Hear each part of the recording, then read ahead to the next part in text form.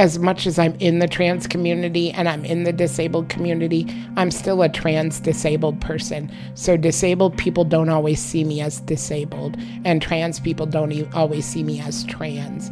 I still kind of feel like I'm out on the fringes of these communities. So I connect with a couple people, but I like to say I have a lot of really great acquaintances and only a couple people that are really close friends. And I believe a lot of that is because, there is this thought that you can only be one thing. And if you kind of straddle the lines of intersectional communities, people don't know what to do with you if they're not also in that situation. For Rewire Radio, I'm Jen Stanley, and this is Choiceless. I've mentioned this statistic before on this show, but I think it always bears repeating that the median time spent teaching American medical students how to provide culturally competent care to LGBTQ patients is about 5 hours throughout their entire training. And the effects of that lack of training can be compounded when the patient has intersecting identities, like today's storyteller. My name is Dominick Evans. I'm 36 years old, and I am a filmmaker and activist. I have a neuromuscular disability called spinal muscular atrophy. I walked until I was almost 16. I now require care for all my needs, my activities of daily living, like bathing and getting out of bed and things like that. Between being transgender and having a disability that made it impossible for Dominick to get examined at a typical gynecologist's office, his access to comprehensive reproductive health care has been lacking. He's only had a pap smear once in his life, when he was a teenager. When he was in his early 20s and came out as transgender, his mother said she wouldn't accept him, and the two haven't spoken since. But with the help of patient care assistants and his girlfriend Ashton, who he's lived with for about 15 years, he's able to live at home and stay active in his community. But getting access to the reproductive and sexual health care he needs hasn't always been easy. Here's Dominick's story.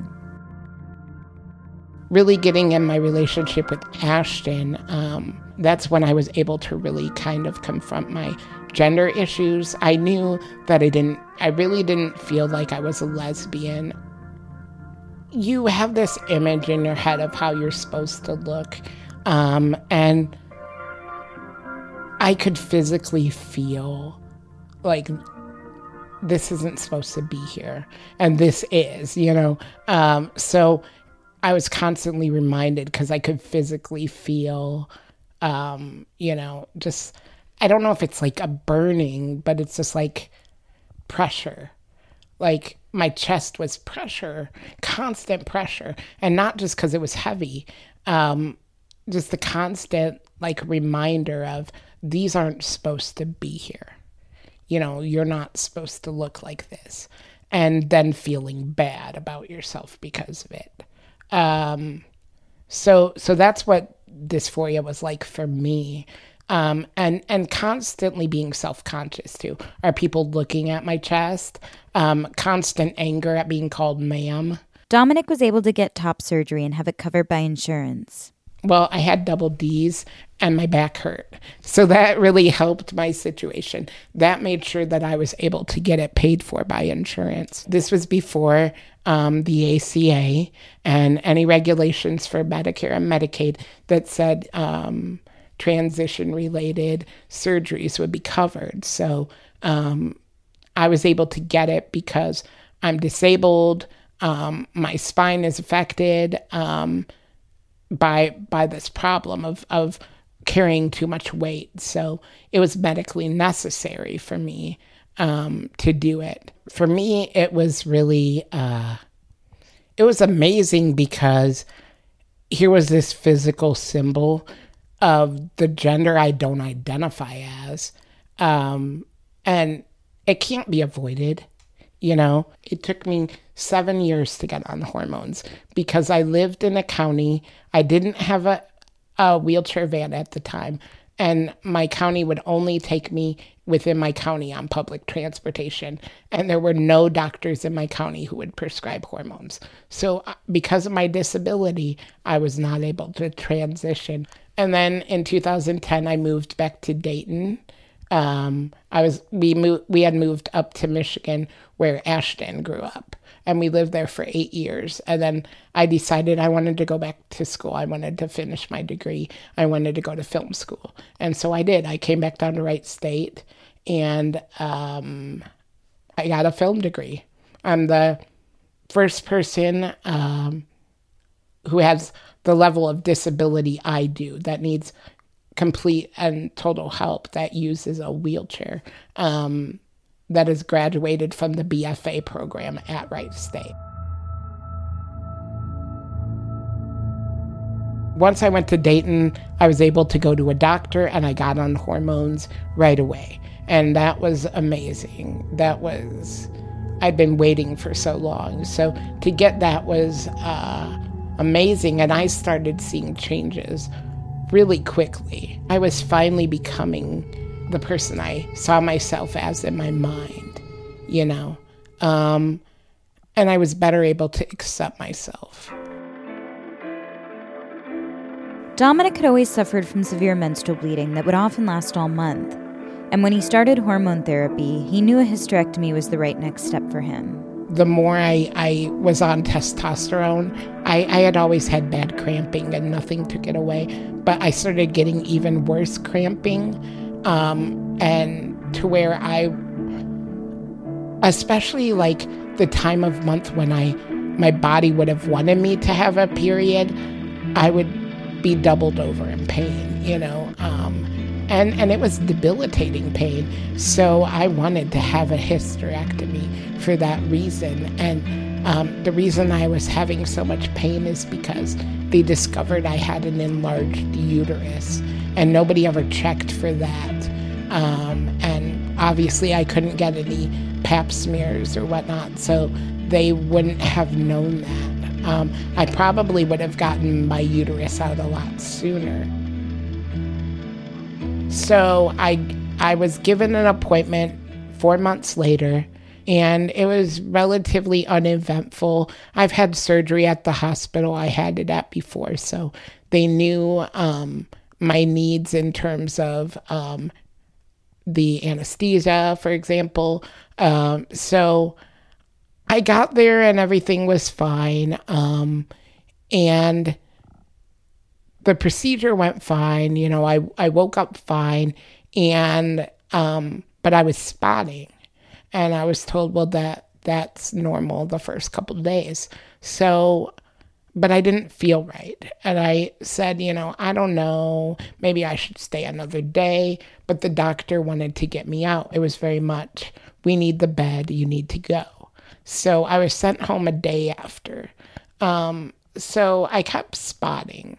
And so I'd call the doctor every couple of days, and I would talk to the nurse, and they would say, oh, that's normal. Can you come in for an appointment? And I said, well, is he going to have to physically examine me? Yes. Well, I can't get up on the table. Okay, well, you'll be fine. Just give it a couple more days. So this happened for maybe two to 3 weeks. I started feeling really horrible inside. And I kept bleeding, and it wasn't heavy, but then it kept getting heavier. And so I called the doctor and I said, I'm bleeding and it's just getting heavier and heavier, and I feel horrible. And so they said, come to the hospital. So I came to the hospital, and they determined that one of the blood vessels had not been sealed off. And that's a risk of having the surgery. But they probably would have known sooner had I been able to get into the doctor. Had they said, come into the hospital, we need to see you. You can't be seen in the office, so you have to come here. But nobody said that. They said, you'll be okay. It's normal. So they took me into surgery, and they said they repaired it. And I said, I don't feel good. I don't want to go home. They sent me home the next day, during the day. I went home and I laid in bed and I was miserable. I felt horrible and I was bleeding and I kept getting heavier and heavier. It was even more heavy than when I went in. And I fell asleep and I woke up and it was like 1 or 2 o'clock in the morning and I was covered in blood. The bed was covered in blood. Ashton was covered in blood. And I started screaming. I said, get up, I'm bleeding. And at first she was like, oh, it's not that bad. And then she looked up and the bed was just covered. It looked like a horror movie, you know? And I said, call 911, call 911. So we called 911 and the paramedics came and I'm bleeding out. I'm bleeding everywhere. And they wrap me up and they're so nice. They're the nicest guys ever.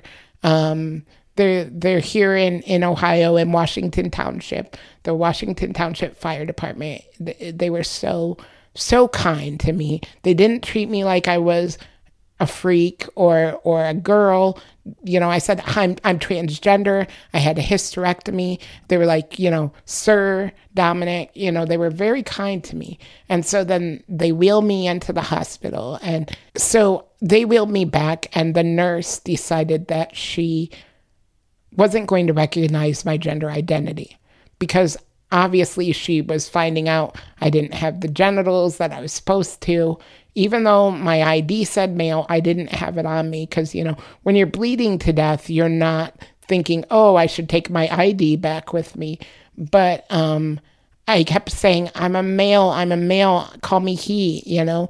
And the paramedics were saying, this is Dominick, he's a him, you know, you're disrespecting him. And she kept saying, no, until I see your ID, you're a girl, you know. I'll call you what I want. Until then, I was nauseous and like I kept going in and out of consciousness, you know, and I'm having to deal with this very dysphoric event on top of that, you know. So my mind is all, I'm a male, you know, my mind is not, you're dying. It's, I got to prove that I'm who I say I am. I'm begging them to get Ashton. I said, go get her, go get my girlfriend, go get her, get my ID so she will stop disrespecting me. And so finally when the fireman went out, and because the staff was not going, he went out and he got her and she came back and, you know, she's here and her boyfriend of years is laying on this table bleeding out. And, you know, finally they got me blood. And finally, you know, the colors started coming back to me and I started to feel like I was not dying because I felt like I was literally dying. The experience traumatized Dominick, and for months he panicked every time he left the house. I was on the bus one day and I remember calling Ashton in a panic, crying and saying, I'm gonna start bleeding, and you know, I'm afraid I'm bleeding, I'm scared, you know, and her saying, you know, do you want me to come and get you? You know, we'll come get you, we'll come pick you up. And I was like, no, I have to go to class, I have to do this. But just being scared, and I did have her come and pick me up early, but getting back to my everyday life was very hard because I constantly was afraid that I would bleed out again and that maybe this time they wouldn't be able to help me. So I think just time and not bleed, the longer it goes that I don't bleed, you know, the more comfortable I become. So I don't freak out as much about it. And I think time has really been the only thing that has helped me. But I don't know if I've ever really gotten resolution. When I was talking to other trans people after my hysterectomy, a lot of them had said that they were given the option or that they were asked by their doctor if they wanted to save their eggs. And I said, wait, that's an option? And they said, yeah. And some of them had chosen to do it, you know, and they thought they might inseminate their current partner or, you know, a future partner. But yeah, I had never heard that as an option before then. Dominick is still able to live and work from home with the help of Ashton and his patient care associates. He works for the Center for Disability Rights as a media and entertainment advocate, and he's also a filmmaker and collaborates with Ashton, who's a writer. I advocate for more authentic portrayals of disability and inclusion, but especially with focus on institutional bias, which is basically the idea that, we institutionalize disabled people, because they can't do their own care. But we know that it's actually cheaper to have disabled people living in the community, but there are not that community support. So they don't have the option of living in their community. In a lot of cases, it's catch-22, because if you need full-time care, or if you need any level of care, more than a couple hours, you can't live in your own place if that care is not secured. But you often can't get that care secured if you're not living in your own place. So what do? You get stuck in an institution, usually nursing homes. There are young kids that get stuck in nursing homes and can't get out because there are not community supports. So my work aims to, through the media, tell the stories of people that are experiencing situations like these, and in order to educate people so that we can change this. Senator Chuck Schumer proposed the Disability Integration Act, which would allow disabled people to live in their communities. Hillary Clinton supported it. Donald Trump doesn't. So we most likely won't see the Disability Integration Act get passed.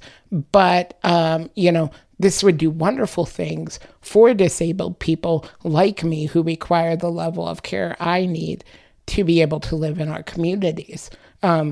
It's cheaper to taxpayers. It's better for disabled people. It's better for their mental health and physical health. When you're out in the community, you're healthier in general.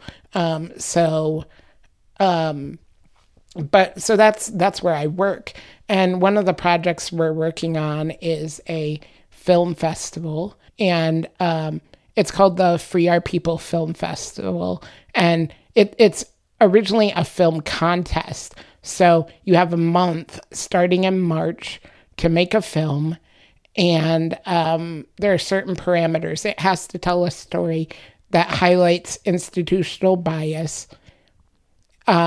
All characters that are disabled in the script have to be played by disabled actors, and a disabled person has to be at least one of the primary roles, such as writer or director on the film.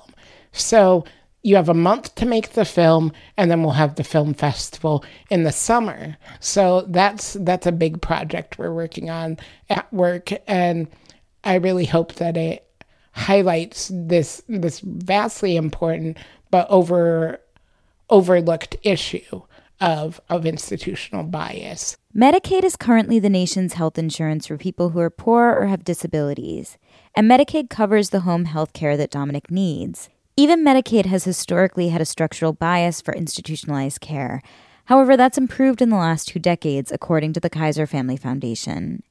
And the Affordable Care Act has expanded options for Medicaid funding for community and home-based services even more. But all that could change with the new administration. President Donald Trump, House Speaker Paul Ryan, and Health and Human Services Secretary Tom Price have all proposed converting Medicaid into block grants. And Dominick says that worries a lot of people with neuromuscular disabilities like his. Because if it were turned into block grants, total Medicaid spending would be capped, and each state would receive a set amount of money that would be distributed at the state's discretion, which means that the state could decide to cut funding for home health care, forcing patients with disabilities into nursing homes unless they have family members who could quit their jobs to take care of them. If you need my level of care, I'm a full-time job, but so Ashton would not be able to work, if I don't have care. But if you don't have a family member, who can quit, then your option's a nursing home. I need help with things like bathing, toileting, getting into my wheelchair, changing my clothes, making my food. I can go shopping and tell people what I need, but I need someone to get those items for me off the shelf. I need to be handed my medicine. Some medicine I can take on my own. I can't give myself, I'm asthmatic, and I can't give myself my inhaler. I need someone, so I really need someone with me all the time, because if I have an asthma attack, then I can't help myself. Without care, I'm dead. That's a fact, Obviously, Donald Trump deals in alternative facts, but this is an actual fact. This is, it's a fact that people are going to die, because that's the world we live in now. The Center for Disability Rights Free Our People Festival that Dominick was talking about is taking submissions from March 1st through March 31st. Dominick and others at the Center for Disability Rights hope that the festival will educate people about institutional bias and encourage them to support legislation like Schumer's Disability Integration Act. I'll share a link to the film festival on our website. This episode was produced by me, Jen Stanley, for Rewire Radio, with editorial oversight by Mark Folletti, our director of multimedia. Jody Jacobson is our editor-in-chief. Brady Swenson is our director of technology. Music for this episode was by Doug Helsel. Thank you to all the staff at Rewire, especially Rachel Perrone, Lauren Gutierrez, and Stacey Burns, our communications and social media team. To learn more about Dominick's story and for comprehensive news, commentary, and analysis on reproductive and sexual health and justice, visit our website at rewire.news/choiceless. Thanks for listening.